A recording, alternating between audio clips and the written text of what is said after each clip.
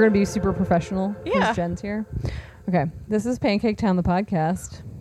And I'm Emily. I'm Michelle. We have a super duper special guest that we're really excited about that we've been wanting to have on for a while. And she finally was like, I could be on your podcast. And we were like, yes, we'll have you on our podcast. Because I'm angry enough. Because she bottled it all up just for today. Jen Farrell from Star Shaped Press is here. Say hi, Jen. Hi. She's got lots of shit to talk about, like decades of shit to talk about. And notes. She's the most prepared. She officially gets the award for most prepared guest. Sorry, everybody else that's been a guest. You lose. Sorry, Edgewater Candles. No one's ever come with No, notes. I don't think anybody's ever come with notes. To be fair, you asked if you should have notes. Well, And I was like, it seemed appropriate Yeah. to keep it concise. I think when you have like lots of stuff to talk about, we should be better at having notes, but we tend to just ramble. We have had notes. But yeah. Yes, for past episodes. We'll have notes for the upcoming episodes, I think. I think best to start with Jen giving us a little background about herself and her business for those of you listening that don't know Jen and know her business. I know a lot of people have been asking about wanting to hear Michelle and I talk more about our kind of long-term experience with business, since we've both had businesses running for 14 and 15 years. So it's kind of appropriate that we have Jen on because she has a very long-running business. And she's been going through some feelings that are similar to what Michelle and I have been going through. So Jen, will let you talk a little bit about Deep feelings. your deep feelings. Feelings that involve matches. But if you can tell us kind of when Star Shaped started and kind of why it started and a little bit about your background. Okay. Do it. Yeah. All right. Hit it. So Star Shaped is 20 years old this year. Booyah. Yeah. And when I started the studio, it felt like it was really at a period of time that was a crossroads because there was this huge new influence and support of this DIY movement and owning the means of production. And so myself and lots of other young, early 20-somethings decided to do our own thing, whether it was what I do, which is letterpress printing, or publishing, or music, or whatever. And it was really amazing because there was a ton of support. Everyone helped each other out. Like we got jobs through word of mouth, and I did a ton of work. And business was super good for quite a while. I mean, for not having any model of what I was doing. Yeah. But it was also And there was no social media nonsense. There was no social media. Like none. There were blogs, and the blogs were really pointed, so you could be like, oh, for $100 a month, I can have an ad on this blog, and it would get a ton of work. It was amazing. Yeah. Etsy used to be cool and helpful 10 years ago for small businesses, and that's changed. Yeah, it's different now. And it just felt like we could really capitalize on a rejection of this technology because everything was pushing into web design. And I think a lot of people were like, wait a second, like, how do I still make something with my hands? Like, how do I still connect with people? And so it was really wonderful for that because I think people were actively choosing that, like choosing to support local people and choosing to go to shows and see local people make things and buying it in stores and rejecting things that were getting too big too fast. So it was super great for the studio at that time. Yeah. So that was going great. But over the last few years, can I swear? Yeah. Okay. So Listen to the podcast. I know you have. We encourage I it. just don't know how classy you want me to be. You be Not- classy and swear. You can Okay. do both. Yeah. I'm going to be both. So the last 3 to 4 years of my life have been a total shit show. So in 2016, I lost my husband to cancer. And then 2017, I lost half my house in a fire. And then just this last year, my kid, who's 12 now, had their third surgery to remove tumors that won't stop growing in their chest. And that was followed by more radiation treatments. So Yeehaw. Yay. That's the definition of shit show. Yeah, that's shit show times 10. It's been awesome. So that meant having this other full-time job on top of trying to keep my own business afloat, where, I'm spending all my time trying to manage healthcare between the two of them.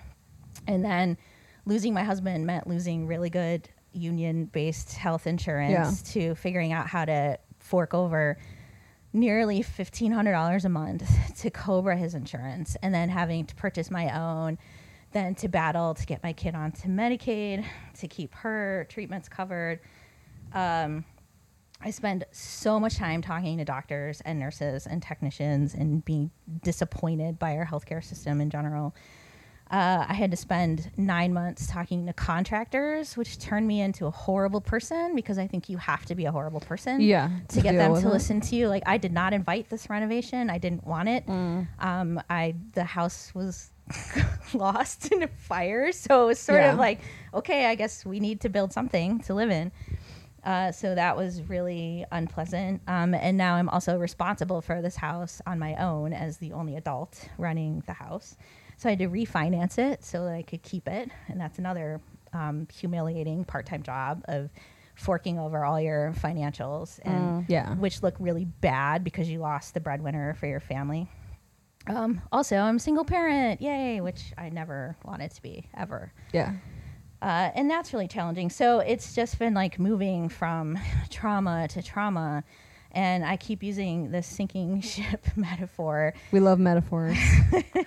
Jen, before we started recording, Jen asked about, she was like, so I got this metaphor, and Michelle and I both were like, yes. Yeah, it's a good one. It's a really good we one. love metaphors. Continue.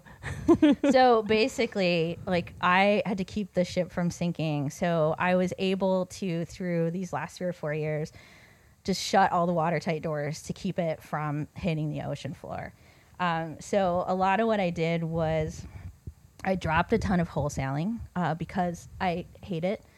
I hate printing greeting cards, and like, they're not on trend, and people are not liking what I'm doing with cards, or at least the ones who say they like it are not buying them. Sure. And stores are not buying them. And I was hustling so hard to get these stupid $50 orders, which is not sustainable. Yeah, it's not worth it. So I cut it out, except for a few key places that are super supportive, like Sacred Art always buys my stuff. They always sell my stuff.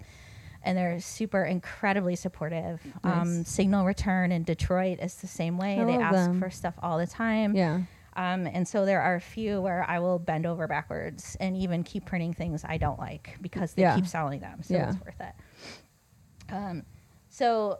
It was just figuring out, like, okay, if I'm not on trend here, why am I wasting my time? Because I have to spend the rest of my day calling doctors. So I can't. Yeah, like, your spend all my priorities time. start to get real focused. Right. Yeah. But it also meant that I cut out any advertising. I cut out sponsoring anything ever.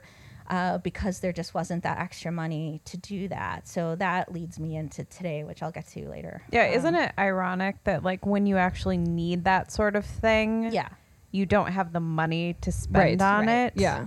Like, and that's when you're supposed to be doing it. Right. When you're busy, those are the things you should be doing. Yeah. But like, at some point, something's got to give. So that was a thing that gave. Yeah. I stopped doing shows because I was getting sick, like trying to handle everything and then package things up. I had pneumonia the last time I did Show of Hands. Yeah. And I was like, I can't do this. Like, something's got to give. Too much. So I need to step away from that.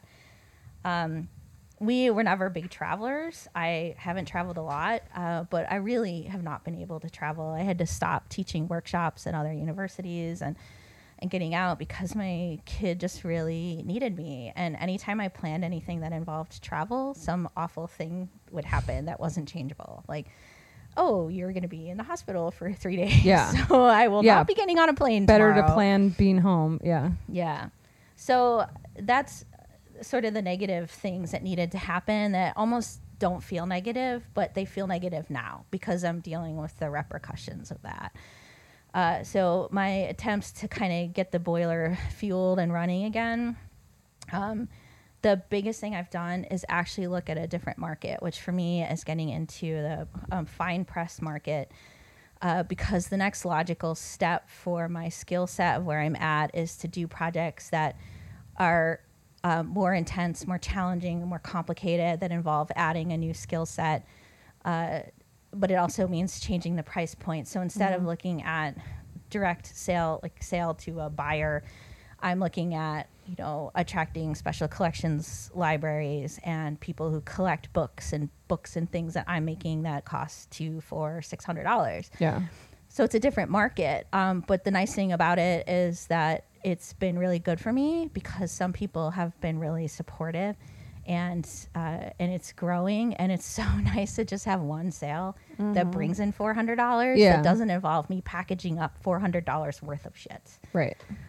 So that's been really great, but I'm a baby in the field still, so I'm not there yet, and I've not been able to attend all the shows because when I sign up for one, my kid's back in the hospital, so it's I can't do that yet. I think it's coming, but it's not there right now.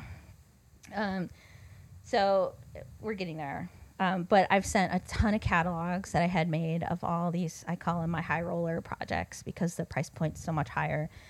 And a lot of the projects I try to do are pieces where, like, you could buy an individual print from the series that costs $35, so I could retain my old market, or you can spend $400 and get the entire series, and it comes in a nice collectible thing. Nice. So I'm trying to look at, like, how can I still keep bridging these two markets? And that actually works really, really well because I'm not losing touch with one versus the other. So I'm cautiously starting to do shows again, like show of hands, that I know are good, that will bring people in, that are well curated, where I feel like the caliber of my work is on par with the caliber of everyone else's work there. Yeah. Like everyone's kind of at a certain point in their craft making. So I am trying to do that and build up that market again, and also use it as a chance to meet people, because I think there's a lot to be said by having those personal interactions with your customers. Because if people like a print that I've done and they want it to be in purple instead, and 100 people tell me purple is better, I will print it in purple. I don't care. Yeah. Like, I need to make money. So I'm totally flexible to that kind of. It's like free market research. Yeah, to be you can get in front of people. Yeah, for sure. Yeah. So, and then because this is my 20th anniversary as a studio, I had set up this summer all of these things to coordinate with that. So it was officially part of the Ravenswood Art Walk, which was super successful. I had the studio in Open House Chicago, which was really, really successful. And then I've got a couple more open events where people can come and check out the shop, because what I've discovered, especially for custom work, when people are looking for, business cards or wedding invitations, the studio sells itself, because all this stuff is super cool. Like the type is super cool. It's stuff people have never seen before. They get excited that 100-year-old presses are running every day. Yeah. And I think once they see it, there's a connection to the process. Yeah. And if I can score that connection, then it's easier to get people to pony up, for these bigger jobs. Like, I need 500 wedding invitations. I need 1,000 business cards. And so I've been doing a ton of that. And then I'm also thinking about maybe joining the local Chamber of Commerce. Yeah. Mostly because the people who run all the chambers now are like my people. Like we've seen each other around the neighborhood for the last 20 years. I've done projects for them. I don't do a lot of weddings, but when I do, the theme of the wedding is local, which is awesome. Yeah. So they will get married at Architectural Artifacts. They'll have a local person make their rings. They'll have a local person make dresses. They want a local person to make invitations. So to me, it feels like being extra hyper connected with the neighborhood might be a really good thing for me. Yeah, definitely. And they're better clients. Like, is there like a group of people that cater to like smaller, local focused wedding things, like jewelry designers and wedding invitation designers, photographers, stuff like that? I feel like if there isn't, and it should exist. Mm-hmm. And it's never, like, weddings have never been my favorite thing to do. No. But then, I've designed stuff that really takes advantage of what I have in the studio. And so if people come in and they're super chill and they just like, here's this thing you did that we thought was cool, and could we get something like that? Like, then it's awesome. Yeah. And I don't mind it at all. And so I've tried to cater to that crowd that's chill. Yeah. So I've been doing that, and then I'm thinking about trying to teach a couple more workshops, and I built a PDF that has all the information of like, here's what you would get out of hiring me to teach a workshop. Here's some options. Here's topics for lectures, like whether it's a general crowd or student crowd. And I can cautiously try to travel a bit more next year. But again, it's somewhat limited based on single parenting. Yeah, definitely. So there's that. So all of these things feel like I'm building for the future, but the fact of the matter is that there's little to no work coming in right now, like custom work that I normally do. Yeah. And usually things pick up in the fall. So I'm used to a crummy summer where I sit back and do inventory and organize and clean everything, make sure all the systems I have set up for designing quickly with my materials are all there. And so we've done all of that, and the studio looks amazing. But the work's not there. And I think the work's not there because I closed all those watertight doors. And, I feel the same way. Yeah. And so I'm just like, how long can that go with all the stuff I'm doing? And so, I've had some long chats with my financial planner to think about, how much money should I be bringing in each month? How long can I go without doing that? I'm thinking that by next summer, I need to have some sense of either there's work coming in or I need to start looking at plan B. Although I've already fantasized about some plan Bs, because I think when things are rough, you start fantasizing about how you would be so much better in another field. Right. So, there's that stuff that needs to happen. And like Michelle, you said a few podcasts ago that you don't want people to send you shitty work. Yes. Like, the same applies for Jen. Yeah. Don't ask her to do your weirdo project. Like, I'm not redesigning your logo for $50 because first of all, that's criminal amount of money. And second of all, I'm not a logo designer. Like, if you want to help out, like, buy a print, show up at a show, come visit me in the studio. Think about, like, do you have a project? Do you have a friend who's got a project? They're starting a new business and they need like cool business cards that fit my style. Send legit work, not don't make up shit. Like, that's the really helpful thing. Because I am so tired of getting critical acclaim. And whenever I reach out to some people to say, I just want to pack it all in, like, the response is, you can't, your work is so important. You're doing this really important work in the field. You're pushing the envelope. You're doing all that. And I'm like, but you didn't ever buy anything from me. So I don't care what you say. And, it doesn't mean that there's no book publishers asking me to do a book about the studio. There's no one asking me to do a solo show of my work anywhere. And believe me, it's not for a lack of trying on my part. Like, I am constantly putting myself out there to try to make these things happen. And I also, I don't want to hear what I should do from people who make well over 6 figures a year. I don't want to hear from people who don't work in a craft-based business. And I sometimes don't even want to hear advice from people who have a partner, like, have a legitimate backup, who's emotionally and financially invested in the success of your business. Like I can't, like, it's like I've had friends come over and say, well, you could clean up your garden if you do this, this, and this, because I want my garden to thrive. But my garden was built on the premise of having 2 adults functioning to grow everything. Do it, And I don't have that. And so don't come over to my garden and be like, if you could do this, raised beds, it's gonna look great. I'm like, who's building that? Like, why don't you do it? Show up with the wood, and the screws and the dirt, and I will totally help you. But don't tell me what to do, because I am tapped out on time. Yeah. And that's also not your priority. It's not. I mean, my kid's in middle school. Next year we're looking at high school. It's like, so homework is super important right now. Yeah. And so there's nights where I think I'm going to go home and write this article.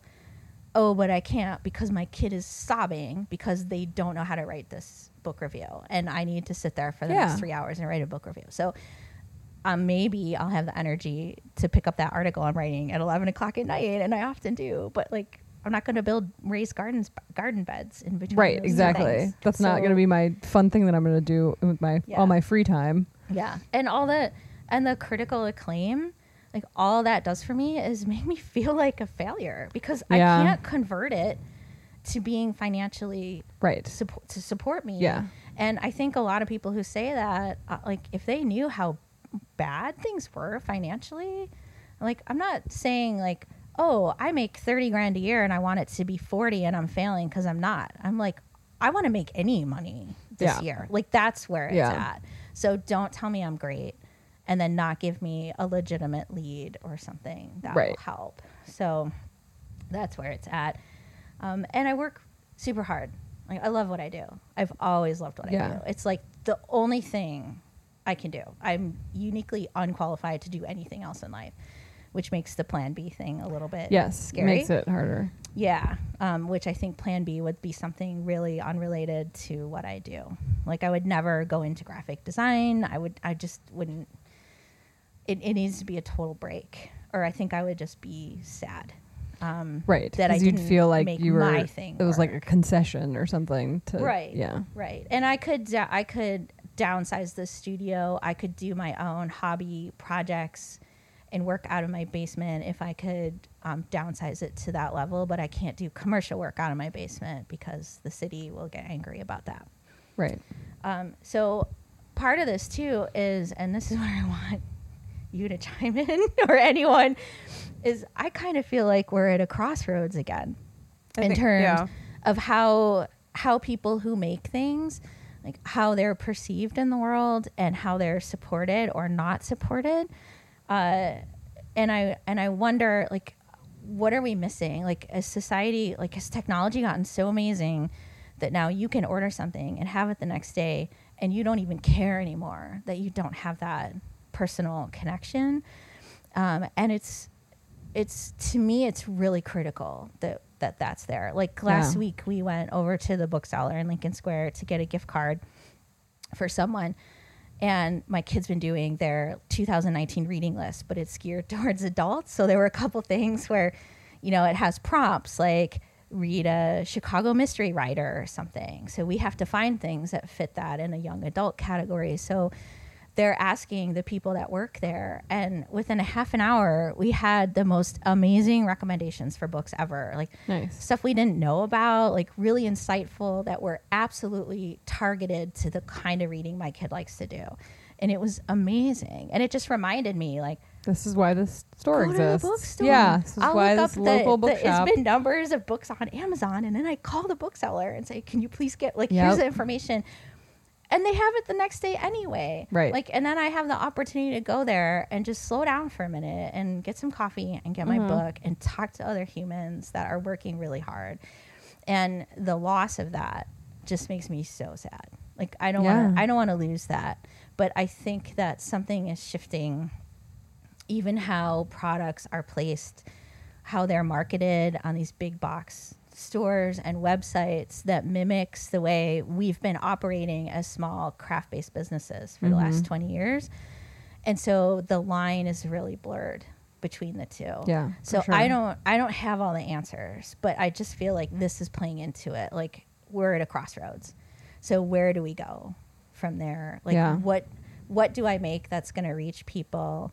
And what are other people making that's going to reach people, and how are we actually doing enough to support each other and get the word out there that this matters? Because if it's not supported anymore, and that's why I'm looking at Plan B, but then it's not sustainable for any of us. I think it's hard because it's so much of it is that like pendulum swing of like it's always going to be like this, where like technology is going to come and it's going to be like convenient and helpful, and people are going to be like, oh, this is new and fancy and I love it and it's helping my life be easier and more convenient.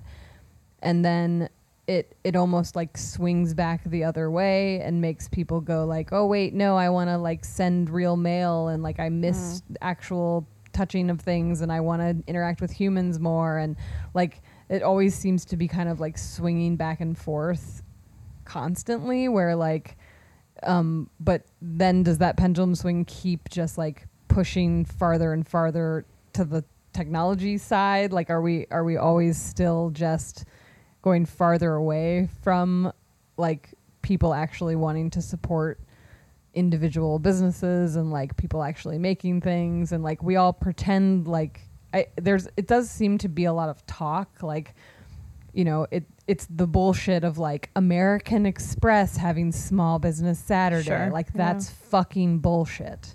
Like that is a giant multi-billion-dollar corporation pretending like they give a shit about me. They don't. Like they sent a bunch of garbage to my store when my store was open that was printed in a foreign country and pretended like that meant something and that they were somehow supporting me, when what they could have done is been like, we're going to waive all of your credit card fees for a year. That would have been a way to support me. But they're not going to do that. So it's like all of these big companies are constantly trying to, you know, be in the good graces of the consumer that wants to support small businesses. They want to be like, no, we're not mean. We're not the big box. We're really trying really hard, and like, we're not fast fashion, and we're not sweatshops, and we're not this. Like, look, we gave some money over here to these people. We printed a sticker, see? And as consumers, if we're tricked by that, then yeah, it's always going to swing in their favor. It's always like the big corporations are still going to win out in the end because they're too big to fail. They have tons of money. And I wonder if people are, as a whole, like, I want to have faith in humanity. Right. And I think sometimes humanity just gets lost in the shuffle of day-to-day life without seeing how their actions affect other people around them.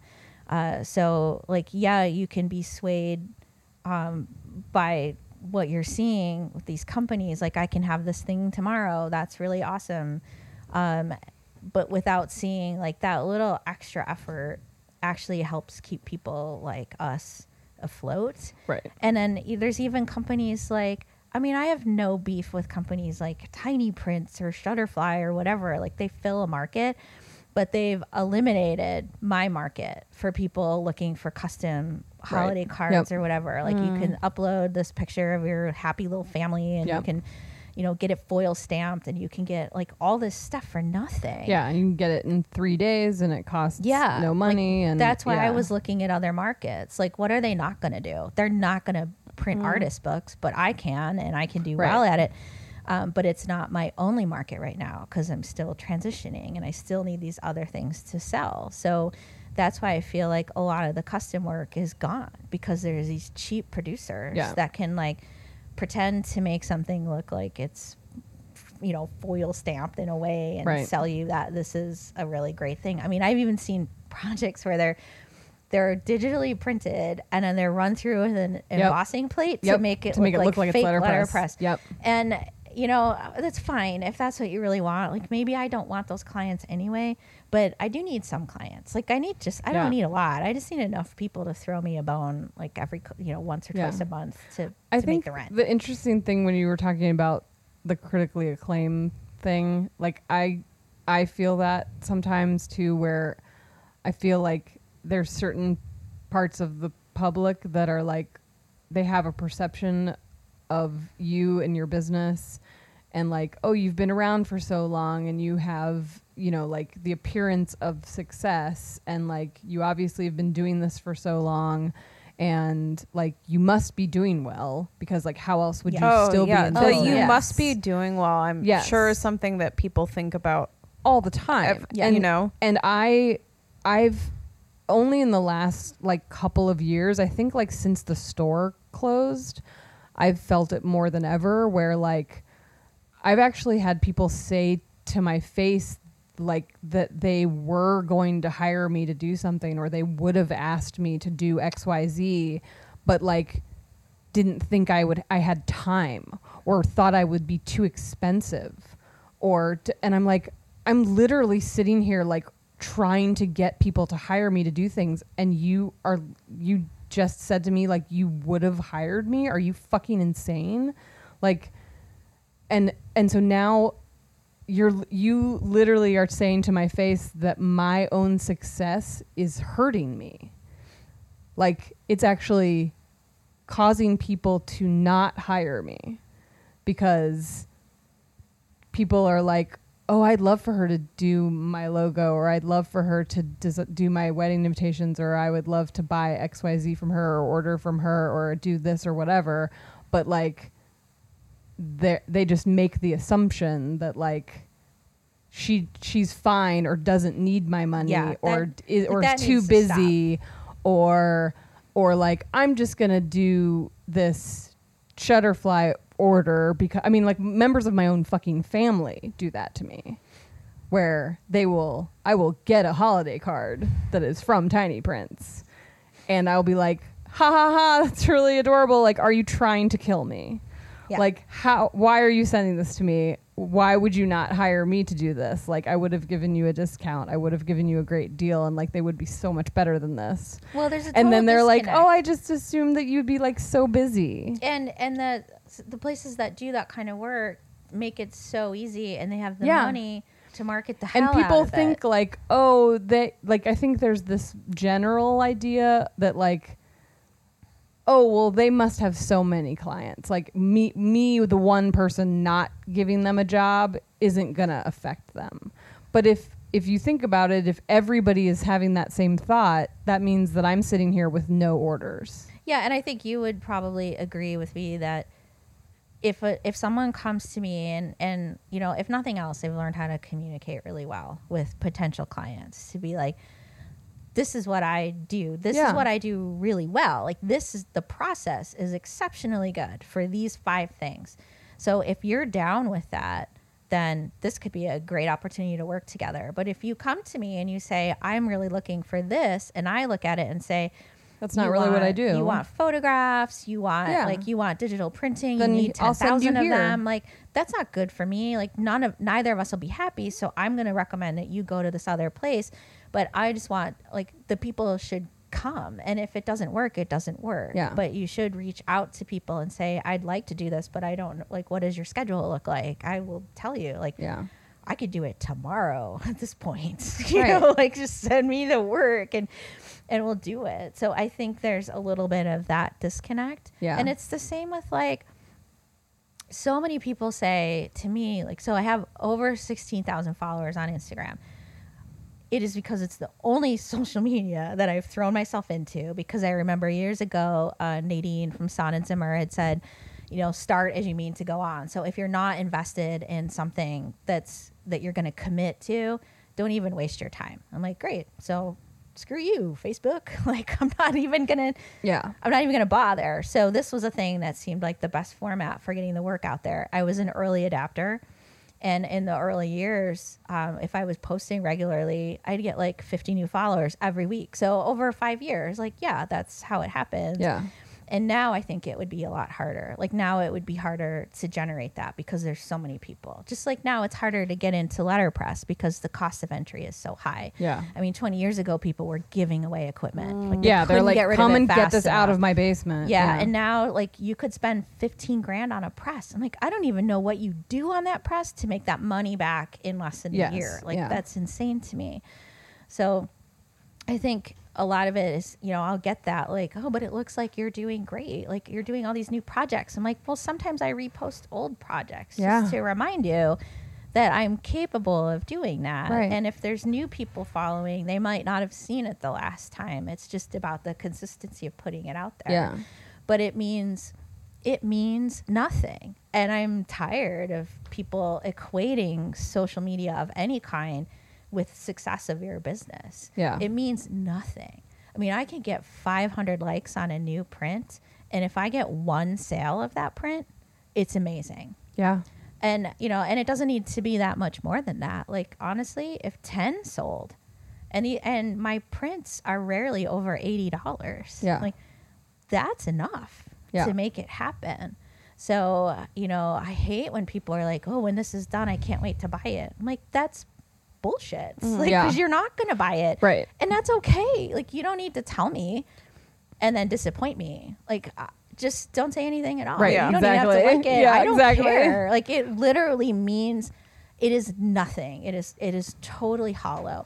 The only time where Instagram's felt like it's been is good as if I go somewhere else and I do a show or I do a lecture in a different town and people come up to me after and they're like, I totally love seeing your stuff on Instagram. I have no idea who they are. They never like it, but they're seeing it. Sure. So there's an organic response, and that brought them out to the lecture. And then in person from me at that lecture, they bought a print.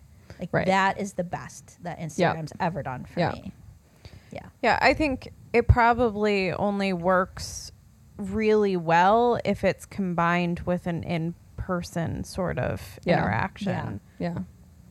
That's the only time I feel like with show of hands, that's the only time I feel like, oh, I should keep doing this and I should keep putting effort into this, is because like I feel like we have pretty good engagement on there, as far as like, even though it's a small following, but like then when people come to the show and they're like, they'll say something specifically like, oh, I saw this on Instagram, or I entered the giveaway or whatever, and you're like, oh, cool, that got this one person to show up here and they're holding shopping bags. Like, good, that worked. Like something physically happened from that, and a sale was made and money changed hands, and like they like physically interacted with a business here. Yeah, and it's like, nothing that's to real. do with how many likes that exactly. image got. Like, as long as it's like moving around and hitting new people and like getting people to pay attention to something that ultimately led to them showing up at this event and discovering this business and buying this thing, like, then that's why I'm going to keep doing it. I have to pay attention to that, and not the like, oh, how many people liked this photo, or how many how many followers do I have? Like, it doesn't, but then it does make you feel like there are all these weird perceptions of things, because then other people are looking at those things and being like, oh, this show has this many followers, and this show has this many followers, and this business has this many followers, and that somehow means something, when in reality it doesn't. No, like, there are businesses that I know are pumping out work right and left and are making tons of money and have 1,000 followers because they don't give a fuck about Instagram. Mm-hmm. They're too busy doing work. And so it's like, it doesn't matter. There's also, companies and businesses that have hundreds of thousands of followers, all of which they bought and are not real. So it's like none of it's real. The thing that's real is the stuff they're making, and did you buy it or not? Yeah. But it's hard to navigate that world when you're competing with so much stuff that's like people's perception. And how do you compete with something like, do you just have to choose like, okay, well, if my main competition has kind of taken away my bread and butter, like, well, maybe I just maybe I have to like change the path I'm taking and like do something totally different. And what is that? Is it a transition to a different style of work? Is it a transition to a different kind of marketplace? Is it getting out of it altogether? And like, I don't want to be bitter, and I don't want to be resentful of what I do, because I like what I do. And but then I see stuff like, most of the people I follow on Instagram are other print shops or other small business ventures like that, because I like my field, and I want to see what everyone's doing, and I want to see the innovation around it. And and I'll see stuff, like I saw a comment on something on someone else's post, like, I really love how they're using like handmade paper now for wedding invitations. And I wanted to be like, sister, 20 years ago. Yeah, that's all there was. That's all there was to do this. Like, and I love that this is exciting and new for you.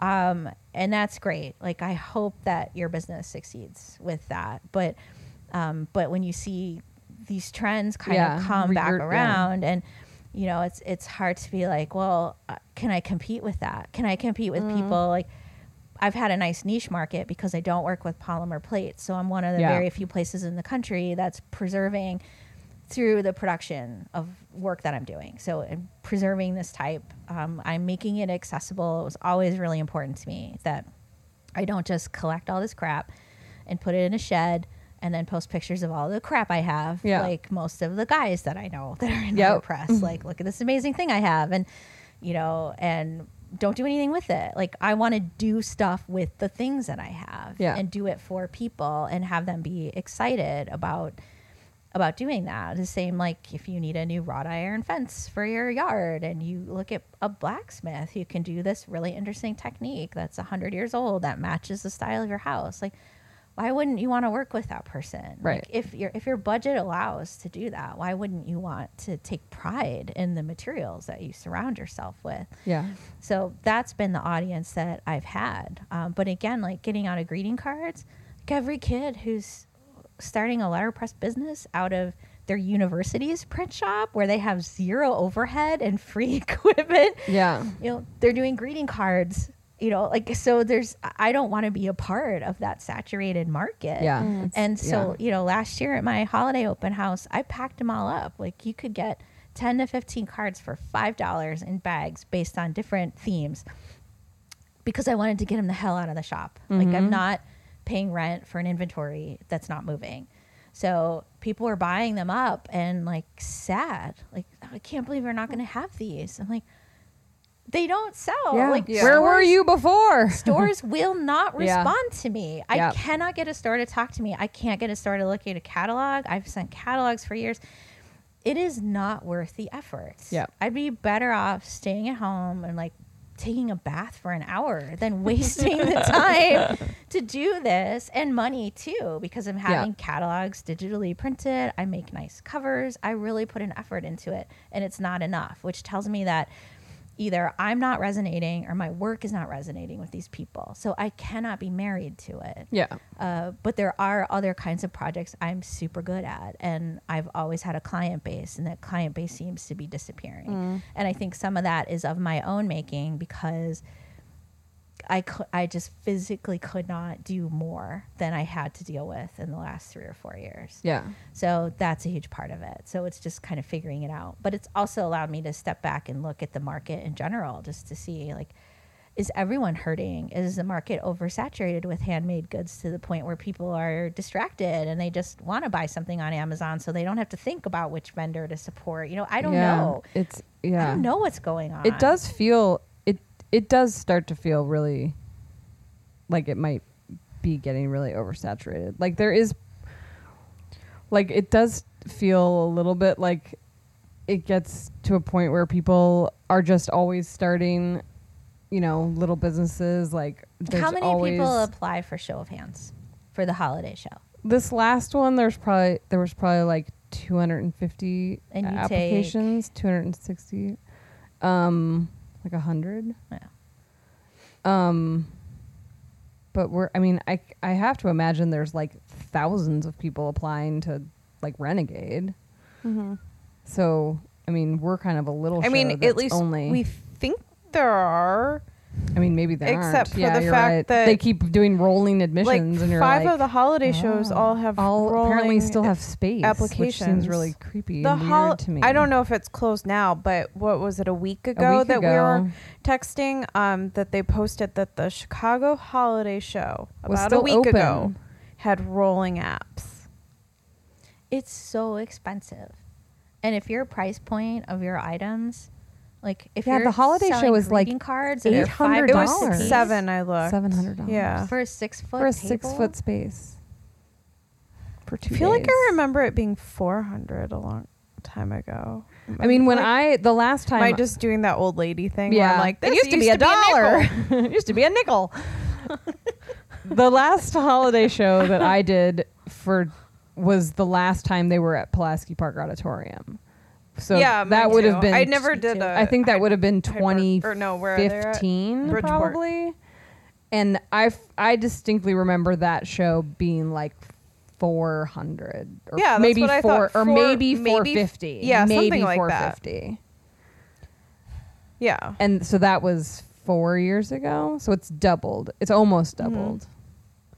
Well, not quite doubled, but I mean, it is also the thing of, like, I mean, if they are having a hard time getting people to apply, it's weird too, though, because, like, the amount of people doing certain kinds of things doesn't seem to be changing. Like, it's not like I have tons of people, like, making greeting cards applying to the show. Like doesn't seem to be like, I'm always like, where are the card people? What the fuck?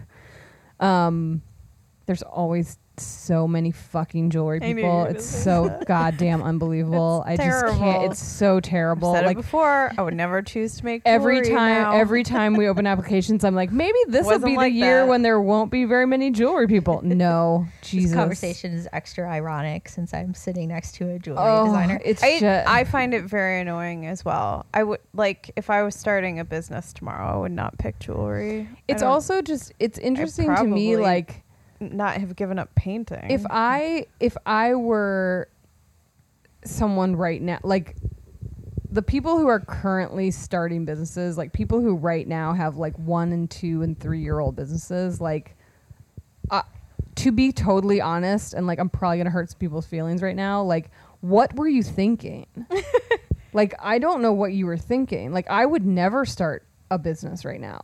Like danger, get out. Like what do you do? What's wrong with you? Like what a weird environment filled with like insane social media and like weirdy dropship companies and like lunatic like direct to business, like but we direct all to made it look like it consumer. was fun. Did we fucked it up for them?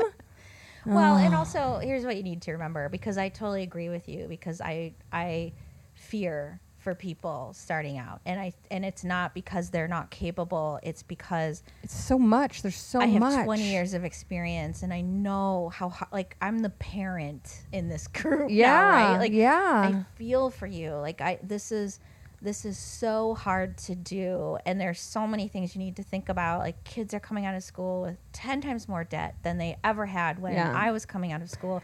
And the and you economy is have that, not better. It's and worse. you want to start a business? Like, do you Yeah. know, like, I still pay $1,000 a month for health care, like, Yeah. because I'm self-employed. Like, I mean, I always think you that gotta too. be aware. When people are like, I mean, I do worry that like we didn't do a good job like letting people know how fucking hard it's been. Like, I think we all did a bad job of like the fake it till you make it thing in front of everyone. I definitely like, did that. Because I think that like, I mean, I look at my own story and it was kind of like, I did cards and it's cute and I did that, and then like, look, I saved my money really good, and then I was able to open a store and that was cute, and then look, I started a craft show and that's cute.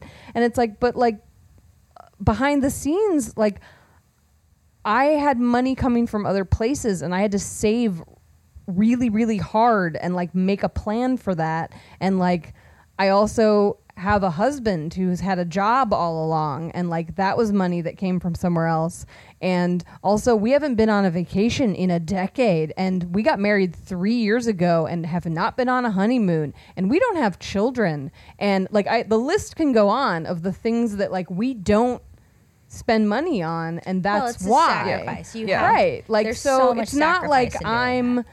hanging out with like a fancy car and like going on vacations every 3 months and like living the high life. Like this has all been, it's not fun all the time. Like it's a struggle is basically what I'm saying. I And think it's we so, should- and I think that people, if you're ready and willing and okay with that, then like more power to you. But like, don't think that quitting your job that maybe is stable and has a health care policy that gets paid for, and you get a paycheck every 2 weeks, and you do go on vacations regularly, and you are saving up for a house, like if you give all that up, you give all that up.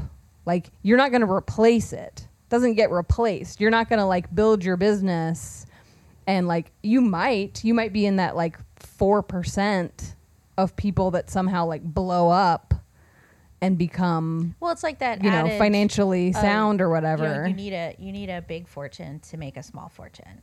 Right. Which is so true. Right. And I think also there should be awards for the over 40s. Like, stop saying like top 10 creatives under 30. Oh, I Like, know. Yeah, what yeah, the yeah. hell have you done with your life? Like, what have you overcome to, like, you might be a whiz bang on a computer program, Right. you know, but like, what have you done? Because I think there are people I talk to that I met 20, 25 years ago who were doing some kind of printing or screen printing, or they were starting record labels or doing things that are not stable by any stretch. Yes. Yeah. And that field has winnowed away over the years to where like there might have been 100 of us in 1995 starting like school together and getting ideas for projects.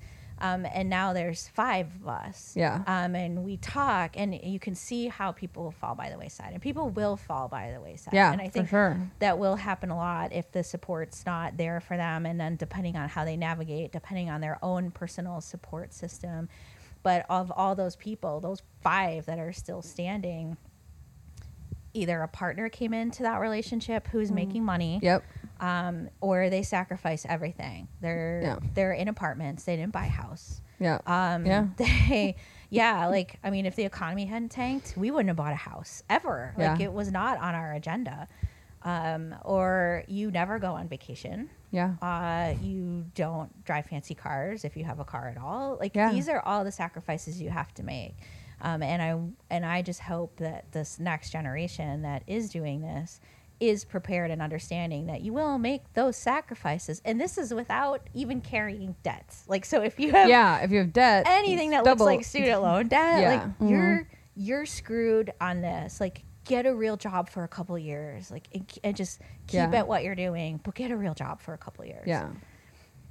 It's just really, it's hard because I think that people don't necessarily understand like how everyone plays a part in all of it. Like, I think that's also why I get so frustrated with people who own their own businesses who then don't vehemently support other small businesses. Like that's why I get so enraged with makers who like post that they're at Starbucks and post that they bought some shit at Target and I find it like you are a fucking traitor. I think that you're a traitor. I think that you don't truly understand. I immediately assume that you live in a situation where you have money coming from somewhere else and that you don't really truly understand the struggle that of what it really is to be an independent business owner. Because every time I even think about like buying a coffee from a Starbucks, it breaks my heart a little bit because I feel like I'm literally taking money away from a small business owner and giving it to a corporation. Like it's not just, I'm conveniently getting a coffee because it's on my corner. It makes me feel like I am purposely taking money out of the pocket of someone that deserves it more. And if you are a business owner and you don't also feel that kind of pain when you don't give your money to a small business, when you could so easily, like, then I don't understand you. And I don't want you to Instagram your amazing latte you had at this independent coffee shop. Like, I want you to just go there. Right. Just go there and that be your life. That should just be the way you are. It should just be how you live your life. You should want to, you should realize that there's a balance that like, yes, if you need paper towels, go to the fucking Target, like whatever, and don't feel bad about it. But also like if you wake up in the morning and like you know that you could choose A or B and A is a small business and B is not, then like just choose fucking A. Like just do it. Like it's not, if it's not hard and it's not hurting you, I don't know why it's not your default setting. Right. Like so because you as a small business owner, you want to be someone else's default setting. Yes. You want to be the thing that people are like, when I want greeting cards, I'm buying them from Orange Beautiful. When I want jewelry, I'm buying them from Michelle Starbuck. Like you want to be someone else's default setting. So why aren't you doing that for other people? Just because you think it's a throwaway thing like buying a coffee or getting an oil change, it's not the same. It's still a small business. It's still you giving your money to somebody that deserves it more, that needs it more. There's a return on that investment. So like, I practically live at Spoken, the cafe. Yeah. They're really good people. Yeah. I like when my husband died and we had this big party on Labor Day They showed up with a table full of food that they never charged me for. Oh, They just showed up. Yeah. Right? Like, Yeah. they show up for me. They support me. They hire me to do stuff. Yeah, and they're real people. We'll go there and I will buy all my coffee and I will support them as long as I can and send everybody there. Like, oh, where should we? People come visit the studio from out of town because people come from all over the world to see the studio. Yeah. And they're like, where should we go for lunch? Duh, Spoken. Like, of course.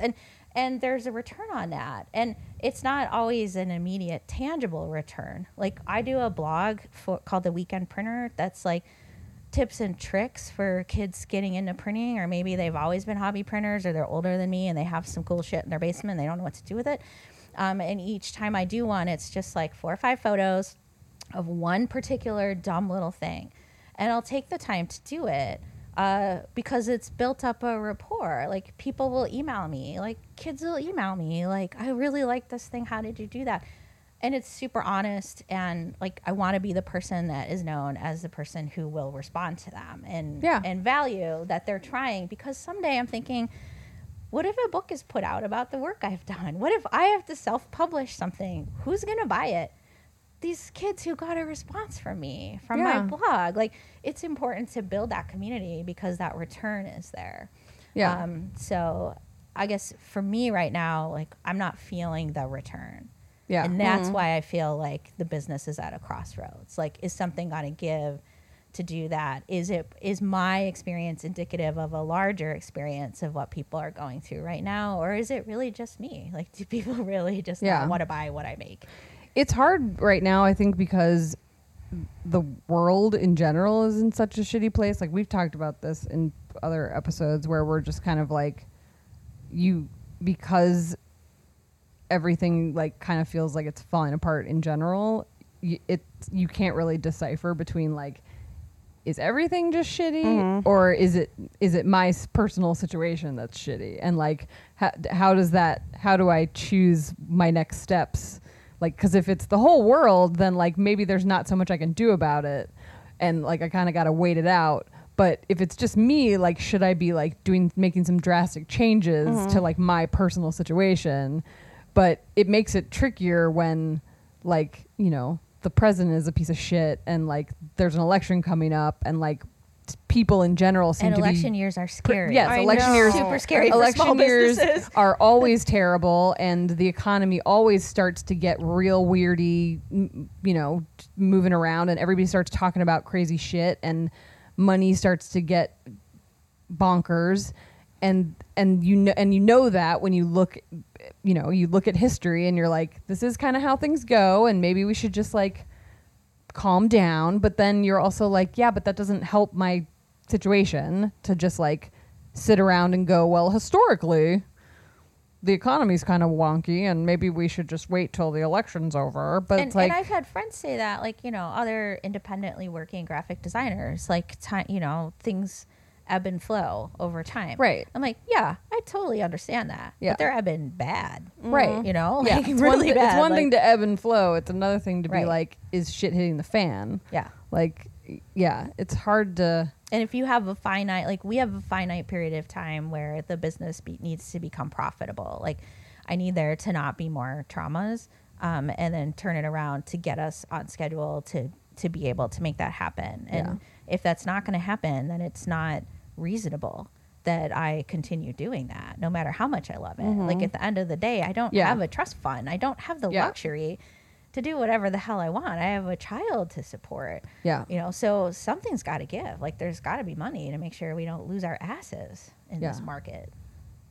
Yeah. It's hard to know because it's like you want to be able to like have faith in, you know, other people and hope that like, yes, there's an audience out there and there's people out there that are like, yeah, I just need to find my crowd or whatever. And like, as long as but then you're also like, what if they aren't out there and I don't find them?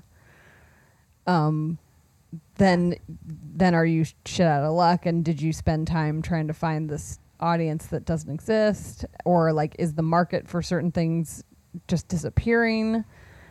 And I think it's a little bit of everything. Yeah. So then you're like, how many pans can I have on top of the stove at the same time? Yeah. And commit to them to be like, which and one's does going to boil changing first? things up create new problems or does it solve the problems? Like it's always a risk to kind of, I mean, like I've talked about that too of like changing shit up and like trying to figure out like, am I doing custom work again? And like, will that suddenly solve problems or will that just create new issues? Will that just make things, like create a whole new slew of like, now I hate these customers? Because right, like now I've changed from, okay, I'm not producing a wholesale catalog anymore. But now you got to promote this new kind of But now work I have and a catalog that's a little bit smaller scale, but still nice. Like I print nice covers and hand bind catalogs to show you people that I give a shit about my business and how you're it never looks. going to not do that. Right. It's not within and so you I have those, and I just keep thinking like, okay, well, maybe, I've sent out 50 to different libraries and special collections, and some I think they already buy my stuff, and I just wanted them to know, like, I'm totally legit. Like, here's doing the stuff, this. here's the information, and then just found out that an event I'm doing this month where I thought we could sell stuff direct, we can't sell it. We could only present it and take sales after the fact, which is actually not totally out of the norm for this particular field, and it will put me in front of high rollers that spend their money for good and not evil, like people who collect beautiful books. And I'm thinking, okay, well, maybe these catalogs is paid off because I have a catalog I can stick in my info sheet all about me in the and you'd studio. be like, here's and this. Here's practically an order form. Like I can spoon feed you all this information so that when your hangover wears off tomorrow, you can get go your checkbook online out and order this, and I'll put a thing in there that's like, I'll even include free shipping because you're in Chicago. So here it is. So I'm hoping that like that kind of groundwork laid is paid off. So I'm not like, I have not spent any time being frantic about anything this fall because like you were saying, Michelle, like I've done all the other things. Like inventory's done. I've rephotographed things. I've revisited writing on my website. I've reorganized the studio. I've done all of those things to have like a super streamlined system. I keep thinking, now I don't remember what it was you said that made me think about this, but the whole like being 20 years is usually what they say, like a trend cycle. Starts again. So like, have you thought about like the reasons you started your business? Like, I'm not saying like, oh, make the same work you made 20 years ago, but like something about starting out 20 years ago. Is there something you can use as like a marketing ploy? Like I don't know, pretending it's year one. Like Emily said. Like I was a little bit. Yeah. I mean, so like next year is only 15 years for me, but I'm doing like throwbacks released all year. So some things are just straight up getting released, and then some things are just sort of inspired by my style that was back then, because it's kind of like coming back around anyway, Have you put this stuff out? Like, have you seen people respond? Not yet. It's for next year. So, but I like have lots of plans getting, slowly put together. It's happening. But no, I haven't like announced anything yet. I think the hard thing is like the tangible stuff, like things I was doing then, everyone does it now. So that's the hard thing. Like, it was the handmade paper. That's what it was, you said. Yeah, that and all the pithy statements on prints. Like I just don't have any inspiration to do a lot of it. Like there's some I've done for very specific reasons. And I love type and I'd like to work more with type, but then at the same time that anything I do now is going to look like everyone else's work, even if I did it before then. Like you were saying with some of the other vendors who've gotten big in their field and now everybody's doing stuff that looks like their work. Yeah. So that's frightening. I think what I could do from 20 years ago is try to find the confidence that I had when I was there we go. That's what I would like that. I'm just gonna do this thing. I was thinking about that the other day where I was like, why can't I just like, I was trying to think about if it has anything to do with social media stuff, where I was like, wouldn't it be great if I was just designing stuff the way I used to, where I just like I literally did not give a fuck. Like I just was I was like, this is a cute card. I want to make a card that says this.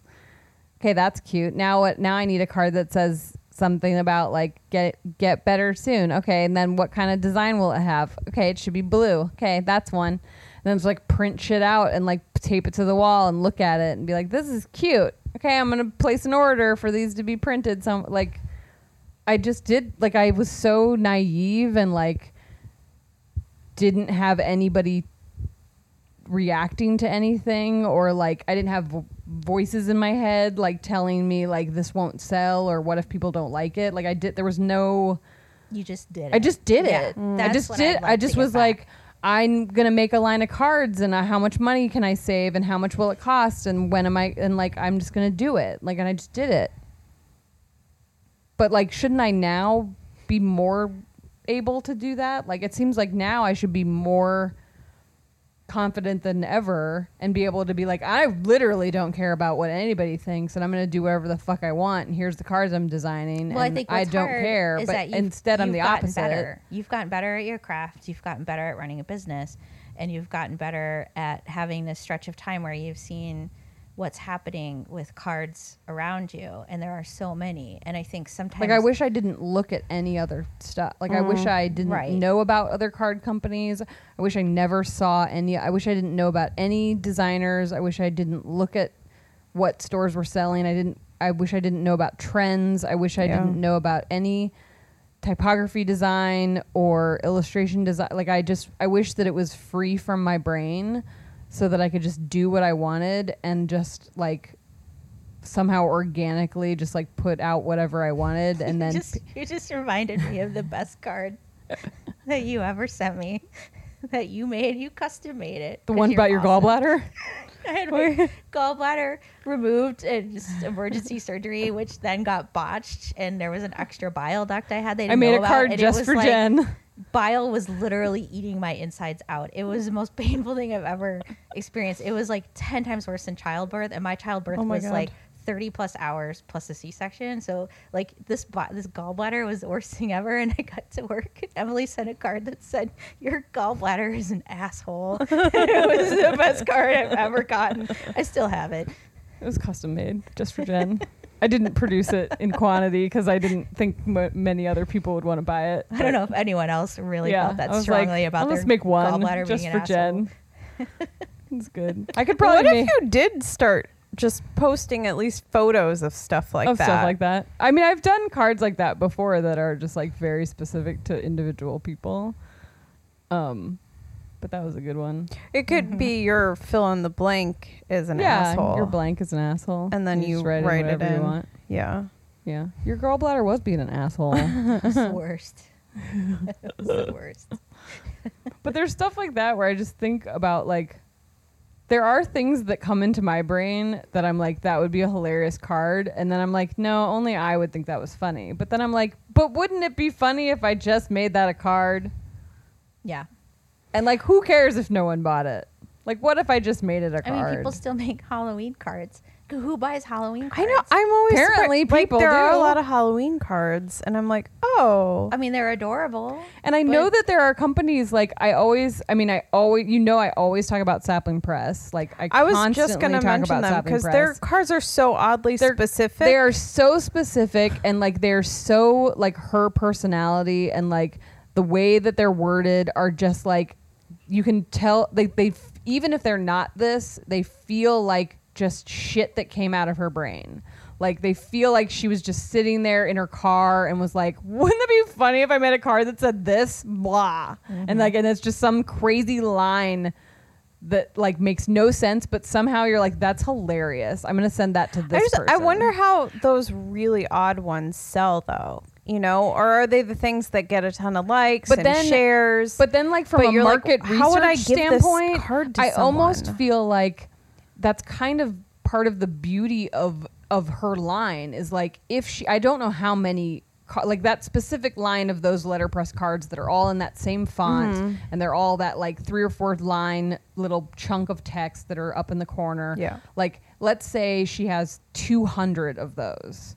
Like, if only 20 of them are really good sellers, who cares? That pays for the rest of them. Yeah. Who cares? I mean, I will say, because and I think that those 20 sell really well because there are 200. Like if I've she not only bought made the weird ones, 20, but because I think of her as someone to buy a Right. funny card from, I'll go and just buy one of the regular birthday cards like that are there's- also funny. There's like a scale of but they're like not just normally ones upwards random to ones that are totally insane. Yeah. And that trend might shift too, because I don't know about you, but when I've done cards, like, or sometimes even prints, and I think I'm going to have this awesome new print for show of hands, and then I get there, and none of them sell. Yeah, no And, one like, wants every them. time. Every print time. from 5 years ago, I sell like 10 Yep. of them in Every one That day. happens to me every fucking show. And time. with Every cards show. too, and I'm like, why does everyone want this birthday Yeah. card now? Because that, like, I made that 5 years ago and nobody wanted it, Yeah, and I was nobody going to cares. discontinue it, and suddenly everybody wants it. Yeah. I don't even understand this. No, it happens to me all That's the time. why, like, you can discontinue something, but kind of hold it in the vault. yeah, you know, and then know that you could just like Like- whip it out at some point, and they'll be like, "Oh, this is so clever! Did you just come up with this? Yeah, sure, why yeah, not?" all Buy the it." time when I'm on the verge of getting rid of something, all of a sudden it'll sell. Yeah, a bunch or of like people I want was somewhat cleaning the other day. Not really. I was looking for something, and I found a whole pile straightening of as you were parts. looking for it. Rearranging. Yeah. I found a pile of parts of earring that I had discontinued, and I guess I discontinued it because I was tired of making it, or I didn't like it, or whatever, or they weren't selling. I don't know, but now I've got a ton of different hoop earrings, and these were little hoops, and I'm like, I'm just gonna throw these back online again. And we've sold like 10 pairs since then, and it's like, oh, Yeah, this was that's just great. sitting there, Yeah, and I was over guess it these at are- the time.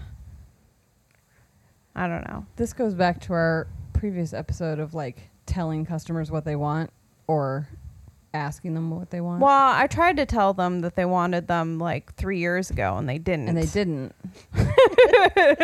Now they do. Yeah. I'm trying to think of all the things you said you're doing. I want you to make a book, like a published book, real bad. Can't you pitch to someone? I can. Yeah. I have to sit down and write it. And it's the one time where, and maybe you'll understand this, where I don't want to DIY it. I don't want to Sure. self-publish Yeah. a book. No, I don't think you should. I don't want to raise I think you should get $100,000 have a on publisher. Kickstarter. Like, Yeah. Yeah. I don't no. want to do it, and I know a lot of people do it. And part of it is twofold. Like, one, I don't know how to do it. I don't know how to publish Yeah. books. I want people who are really smart. I want an Yeah. editor. I even want Yes. maybe a designer to help me be Yeah. like, this is the best way to lay out book pages so Yeah. that they're going to print the way you want. Like, that's what I want. And here's our deadline schedule. Like, this is Yeah, when, this submit is when this by this. places- Yeah. This is when they review art books, and we need to get into this thing. And we need, like, I don't know any of that, and I have no Yeah. history in it.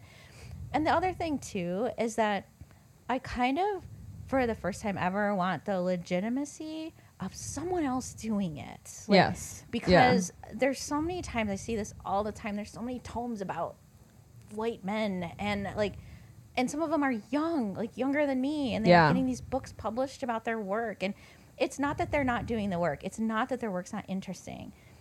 It's just that I, again, feel like I have to work twice as hard to get my Yep. work respected in certain areas. Yeah. And it's like only in the last 2 or 3 years, and maybe it's partly fear that men like have not thrown shade at me just because it's like, oh, she lost her husband, like maybe we should step off for a little while.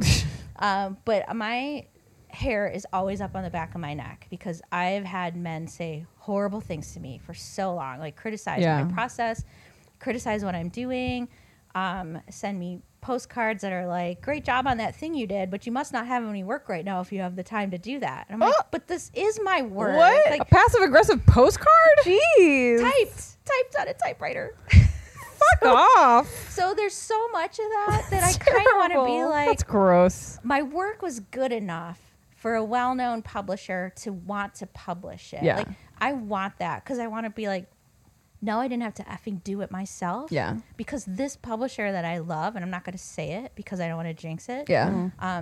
They decided to do this and use all of the muscle that's behind their enterprise to put it out there. And even things like my thoughts about this even trump my ideas of having it printed in the US. Like, because I just want that respectability. Yeah. Like, I want that level of someone else caring as much as I do. And there are people who care, but they don't have any money and they don't run publishing companies. Yeah. So I don't care that they care. Like, if you're not helping me, if you're not reaching out to your contacts to get that publisher to want to be interested in me, then I have to do all the work. And a friend of mine has some of the book pitches that Ellen Lupton wrote for to get her design books and textbooks published.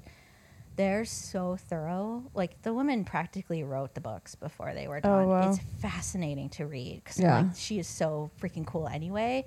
That to be like, this is what Ellen Lupton had to do to get her books published. So it's kind of a baseline, but right now I'm so tired that I don't want to start yet. Like, I Winter's think this a winter, good time for I'm gonna be hitting writing, it hard. I think. Yeah, I will be at Spoken every morning, spending an hour working on putting together book It just pitches. like just from listening to you talk, I thought a book is the next thing. It's got to be Would you buy the one? next progression. yeah, I What's would. it about? I'll give you a Pitch. discount. Give me the pitch. I think my Clearly we own books. Yeah. She thinks she We likes own books. a lot of art There's a books few. too. there's a few here. Like, we go to, art shows, and if we really like the show, we buy the book. So yeah. Yeah. Well, the kind of work I do is really super specific. And I think, like, so much of what I've done has been to spite people who told me that it couldn't be done. Or people being like, oh, well, we have to do, like, all digital design. It's the only way to do design. And we'll output it to plates, and then we'll letterpress print it that way. Like, that's totally fine. I'm not poo-pooing that. Because I think the fact that so many people got into letterpress printing and wanted it meant that all of the equipment has been maintained. So there's actually newer companies that make rollers for presses because the demand is there. Yeah. So I don't love polymer printing. I will never do it, but I am grateful for the number of printers who've kept it alive because it means that I can buy stuff for shit cheap that I don't have to have custom made. So that's really great. But I've focused really hard on, like, how do I keep printing using these techniques that are 100 years old? Like, can we bring in some new techniques but really focus on preserving the original materials? Yeah.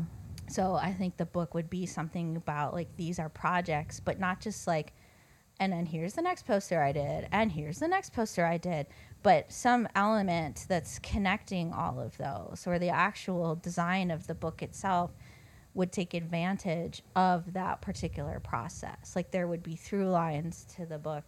Like, I really love Marion Banshee's books. Have you seen hers? Where it's like the book design itself is critical to how her brain works in putting together these images. So to me, I feel like I don't want just a history of the studio.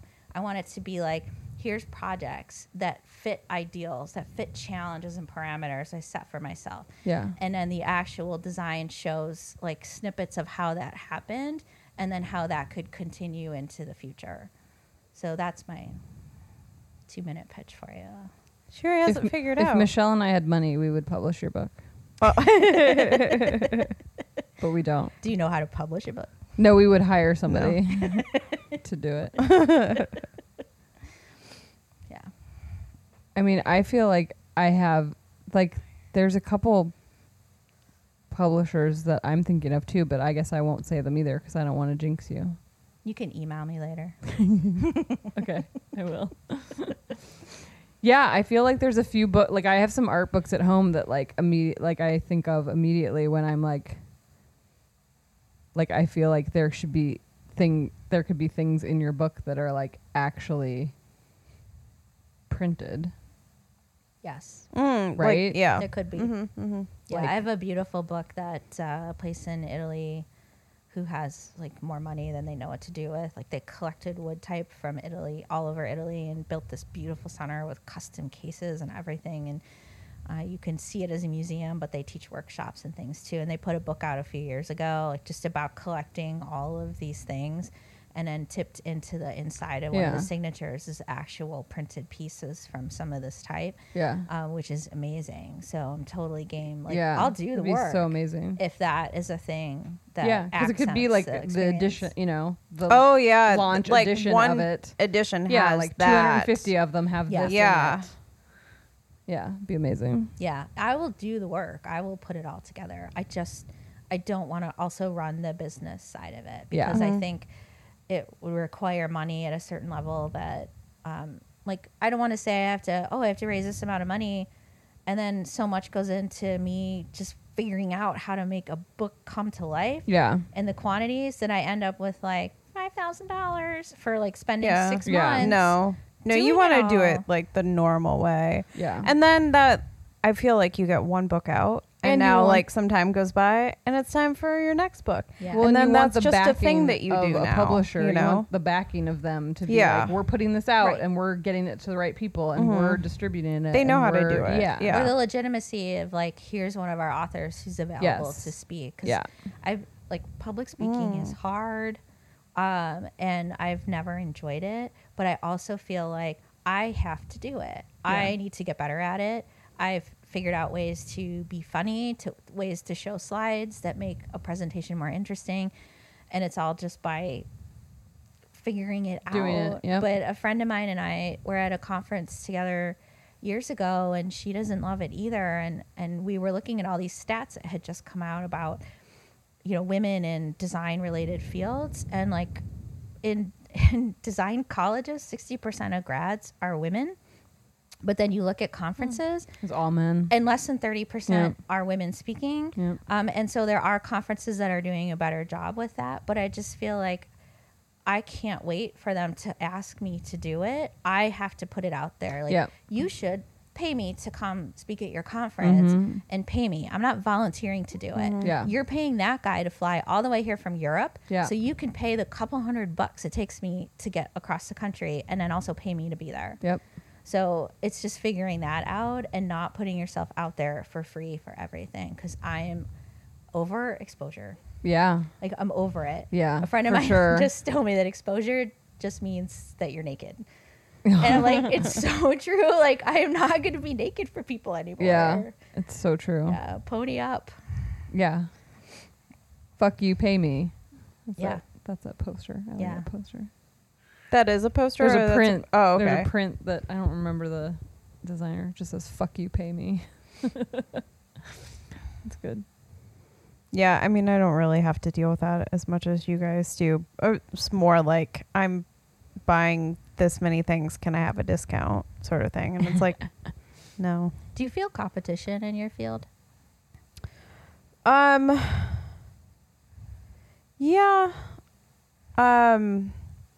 I guess I don't. You don't talk to people, so no. I mean, I don't worry about it too much. I don't know. Like, do you feel like people are making different enough pieces? Yeah. I don't feel like anyone. Me personally, I've never seen anyone who is making something so close to mine that it bothered me at all. Well, I don't know if it's that I'm just not looking. Or do you see jewelry that's like really poorly made and you're like, oh, they're not good at this? A little bit. I mostly see really good jewelry. Yeah. I don't know if that's just because of the people I follow, but I like jewelry a lot.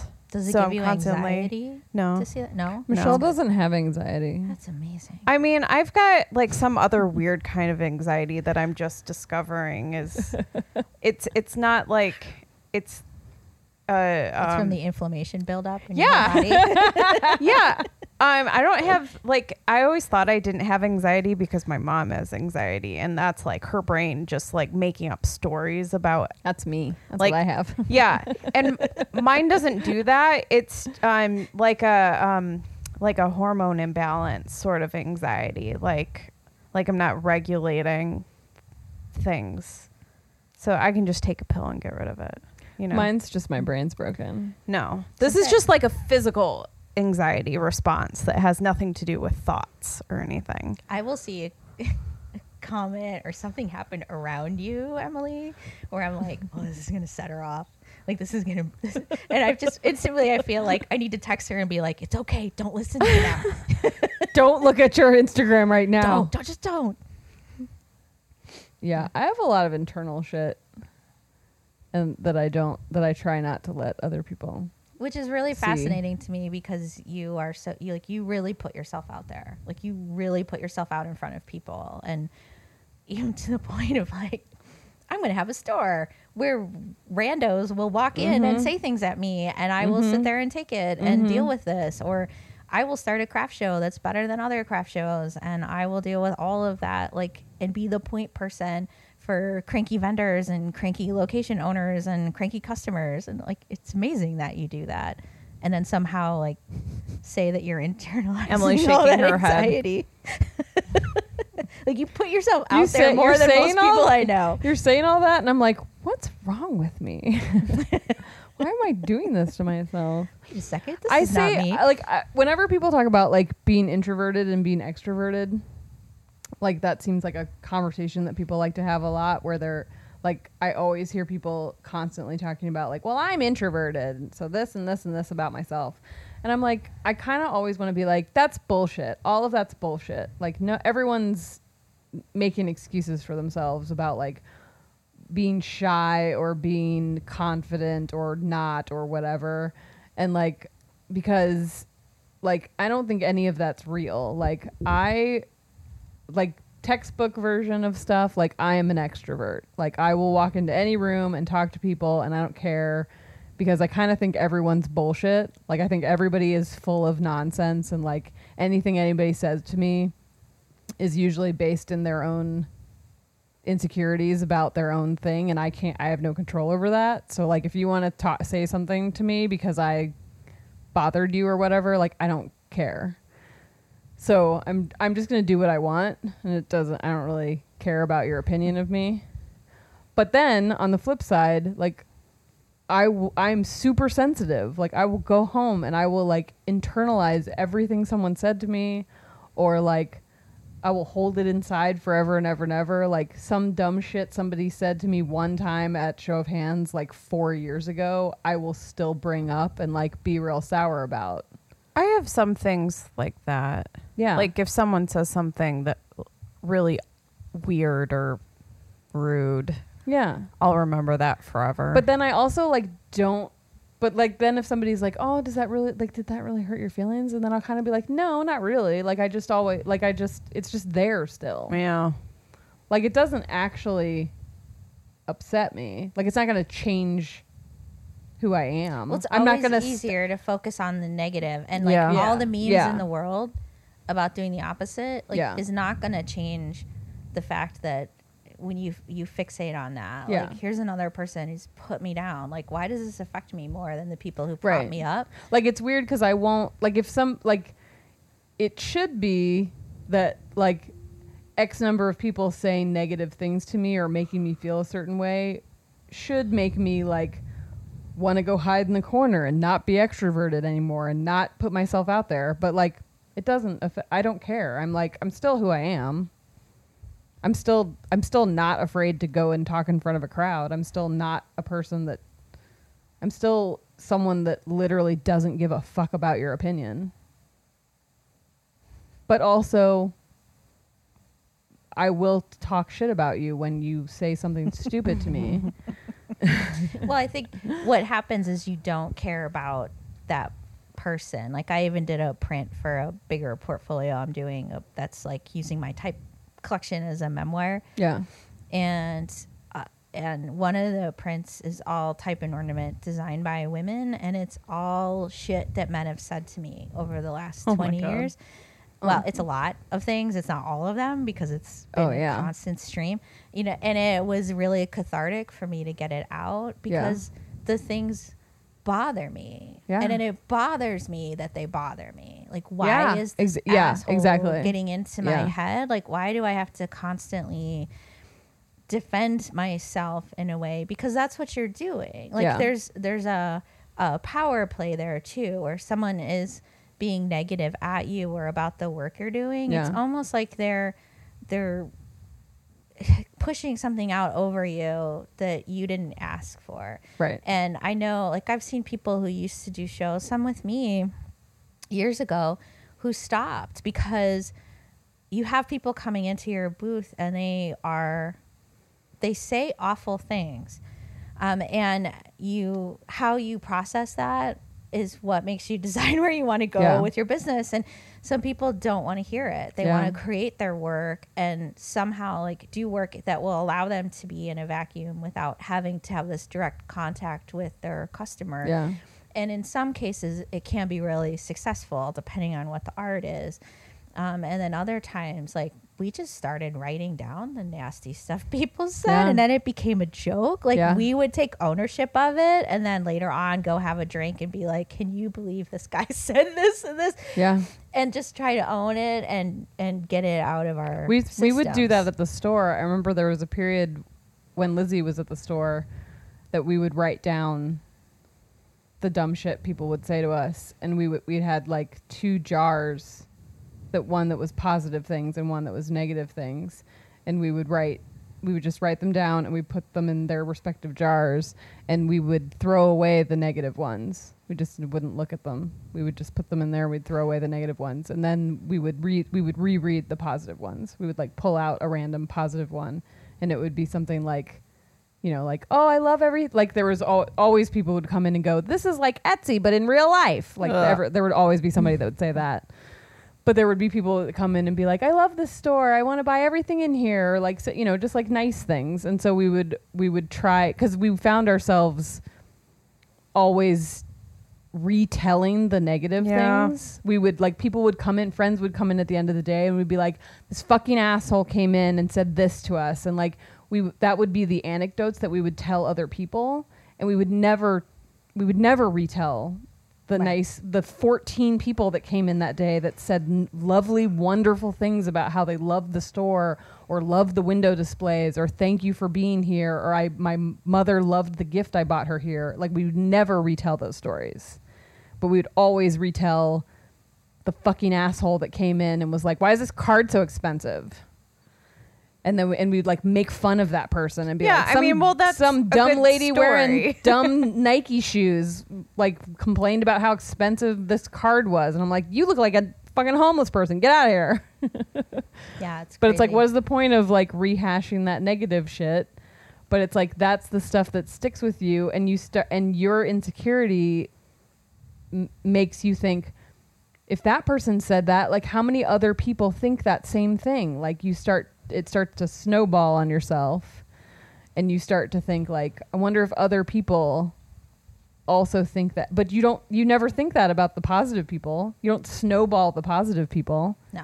You don't go, oh, I bet that lady that said she loves everything in this store, I bet there's 100 other people that think that same thing. Like, you don't wallow in the positive comments. Is that the insecurity of running your own business? Because there's so much, like when your ass is on the line every day, like, and you're so worried you hear about that, and you're like, oh God, that's you're like, oh, if there's one person feeling like it's fueling that insecurity, right? Yeah, you're nervous about like when's the other shoe gonna drop, and like, did I make a bad decision, and is that person's comment pointing out a bad decision I've made? But yeah, you kind of just have to be like, I don't know. I mean, it's funny. I've heard vendors from the show like say stuff where they're like, oh, like, what do you do when people say like stupid shit to you and stuff? And I'm like, you tell them to go fuck themselves. And like, my genuine reaction to customers that say dumb things is like, I just ignore them. Like, I just genuinely am like, and if they keep talking to me, I'm like, cool, we're done talking. Like, and I will straight up to someone's face be like, that's not like, you need to not say that, or that's an ignorant thing to say. Or I mean, I have no problem insulting a customer, but I also know like, that's me. Like, I will just talk back to a customer, but most people won't. And most people are like super nice to people, even when they're being treated badly. And I always have to remember like that's not, you know, a lot of people get really hurt feelings and like don't just immediately have their reaction be like, fuck off. Who cares what that person thinks of you? That's a confidence in your work that you've probably achieved over time, right? I just don't care. I think people are stupid. Well, that's part of it. But you've also, like, you have been putting yourself out there a long time. It's like, you know, all the times. I mean, if I had $1 every time somebody walked into a booth at any event and made some asshole comment about like, I could totally do this. Yeah. And you probably all hear that, right? And then they leave. Like, I'd actually be rich if I had $1 for every time. Yeah, we would all have lots of money. But I always think like, how do I turn that around? Like, okay, if you buy the presses, if you buy the type, if you rent a space where you can actually use all that equipment, you make an inventory, you apply for and get accepted into a craft show like this and have all of those pieces in place to be at a table like this, I will be your first customer. I will support you. Yeah. Like, if you're doing the work, if you're going to come in here and insult me by saying that you could do it, like, great. Yeah. Anyone could do it. My 12-year-old could do it, probably better than me, but they're not doing it. Right. So like, what? I can't even throw money at that. Yeah. So, and I know a lot of people do that, and then they question the price because they're thinking, well, I could do this for so much cheaper. They're not factoring in, like, I have a rent, I have overhead for a separate location, I have equipment that needs to be maintained, I need to purchase paper and inks and materials, and you know, these things don't just exist in a vacuum. Yeah. And that's, you know, again, going back to why I'm not doing greeting cards with a couple lines of type on them and competing with 22-year-olds in graduate programs where they have all this equipment for free. Like, it's not worth it for me to do that. So I don't know. Yeah. You got to have a thick skin, but sometimes it's hard to, like, I don't know. I think it does sometimes feel like I had it a lot easier like 10 years ago when I was just kind of like naively being like, cool, this is fun and I'm just going to make what I want to make. And now I think I put more pressure on myself to like have everything be, you know, like make X amount more money. And like, I don't know. I feel like maybe I would be better off just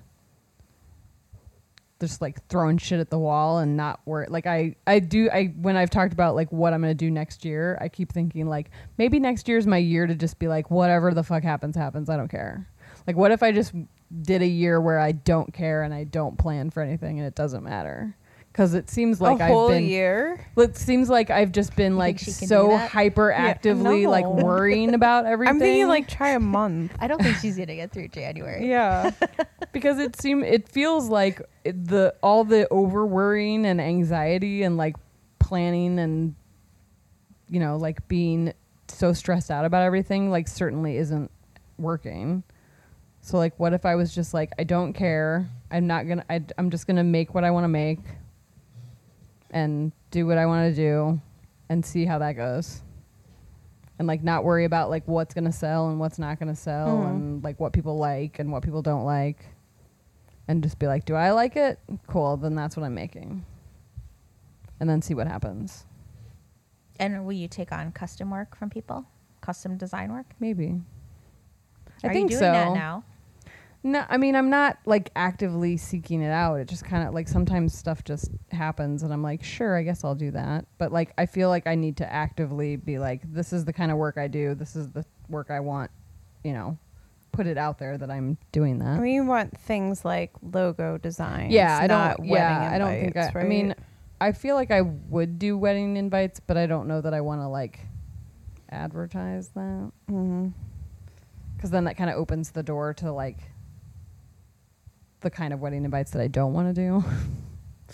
But yeah, I feel like if I'm really specific about like on my website being like, this is the kind of work that I'm doing. And if you want me to do that kind of work, then yeah, hire me. Fine. But I don't know. It seems very long. Okay. Should we take a break? Should we wrap it up? Yeah. Are we taking a break or are we wrapping I don't it up? know. I don't know. Well, we'll end it. Okay. We can wrap it up. Fate will determine. I feel like we talked about a lot. We can. We should. I mean, we can have many more episodes in the future for sure with Jen. Lots of things. I can touch base with you in 6 months. See where things are at. See where it's at. If I have new data on right? my plan Bs. Right.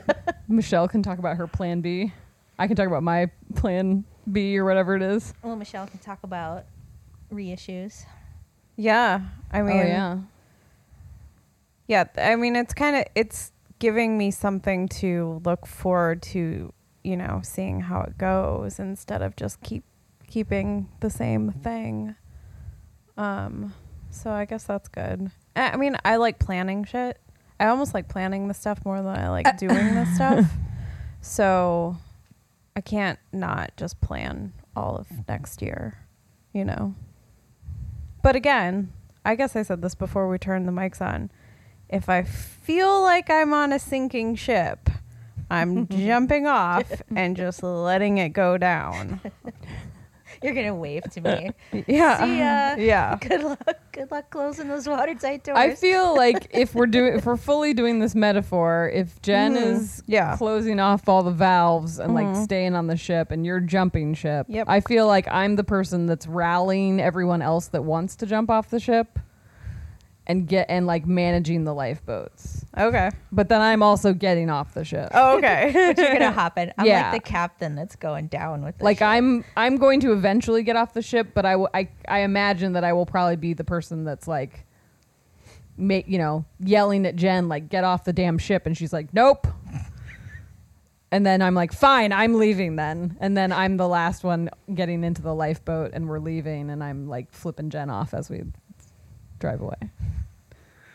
And then every once in a while I'm like sending a helicopter back to be like, is she still there? I mean, I'll be the one that's like, I'm glad you all got off. I'm glad you all made it. I'll be here. It's Go different. Go forth and be prosperous, please. I feel like I've always been on other people's ships, in which case I was jumping, right? Yeah. But this is my ship.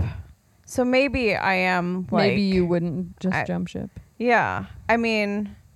Now I'm thinking about how when we had to get buckets to take all the water out of our car, you know, I did that. I didn't just say, bye, the car's ruined.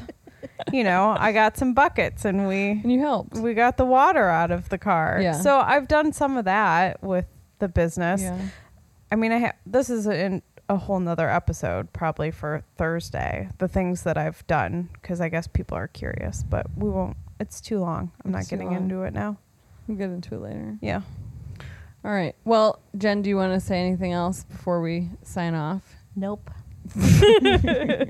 I'm done. I've said it all. Thanks for having me. If you want to look at Jen's work, if you haven't seen it before, starshapedpress.com. No, just starshaped. Just starshaped.com? Starshaped Press is your Instagram, though. Yeah. Starshaped.com.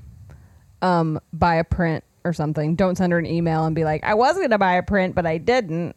Don't do that. Although it happens. And come to Show of Hands. Jen will be there with her full stuff. No greeting cards, though. No, just one. Just one greeting card?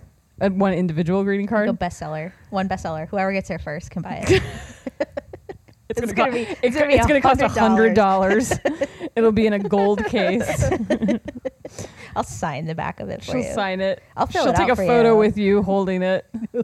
It'll be great. Photo is $5. The photo costs extra. She'll sign that for another $10. Mm-hmm. This is a lot of add-ons.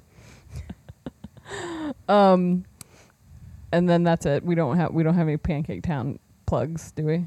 No. No. No. And then are we on Stitcher now? Yeah, we're on Stitcher now. I don't even know what the fuck that is, but we're on Stitcher now. So there. If Yeah. that's a thing that you like or know about. Yeah.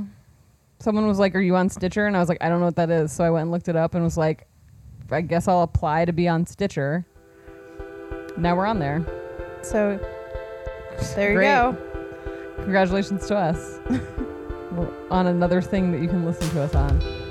Apparently we should be, there's like iHeartRadio we can be on. Oh, we can be on that? Yeah, you can be, podcast can be on. Oh, I didn't know now I'm that. gonna I go thought that was like a exclusive thing. No, I'm going to look into that and All see right. if that's a thing.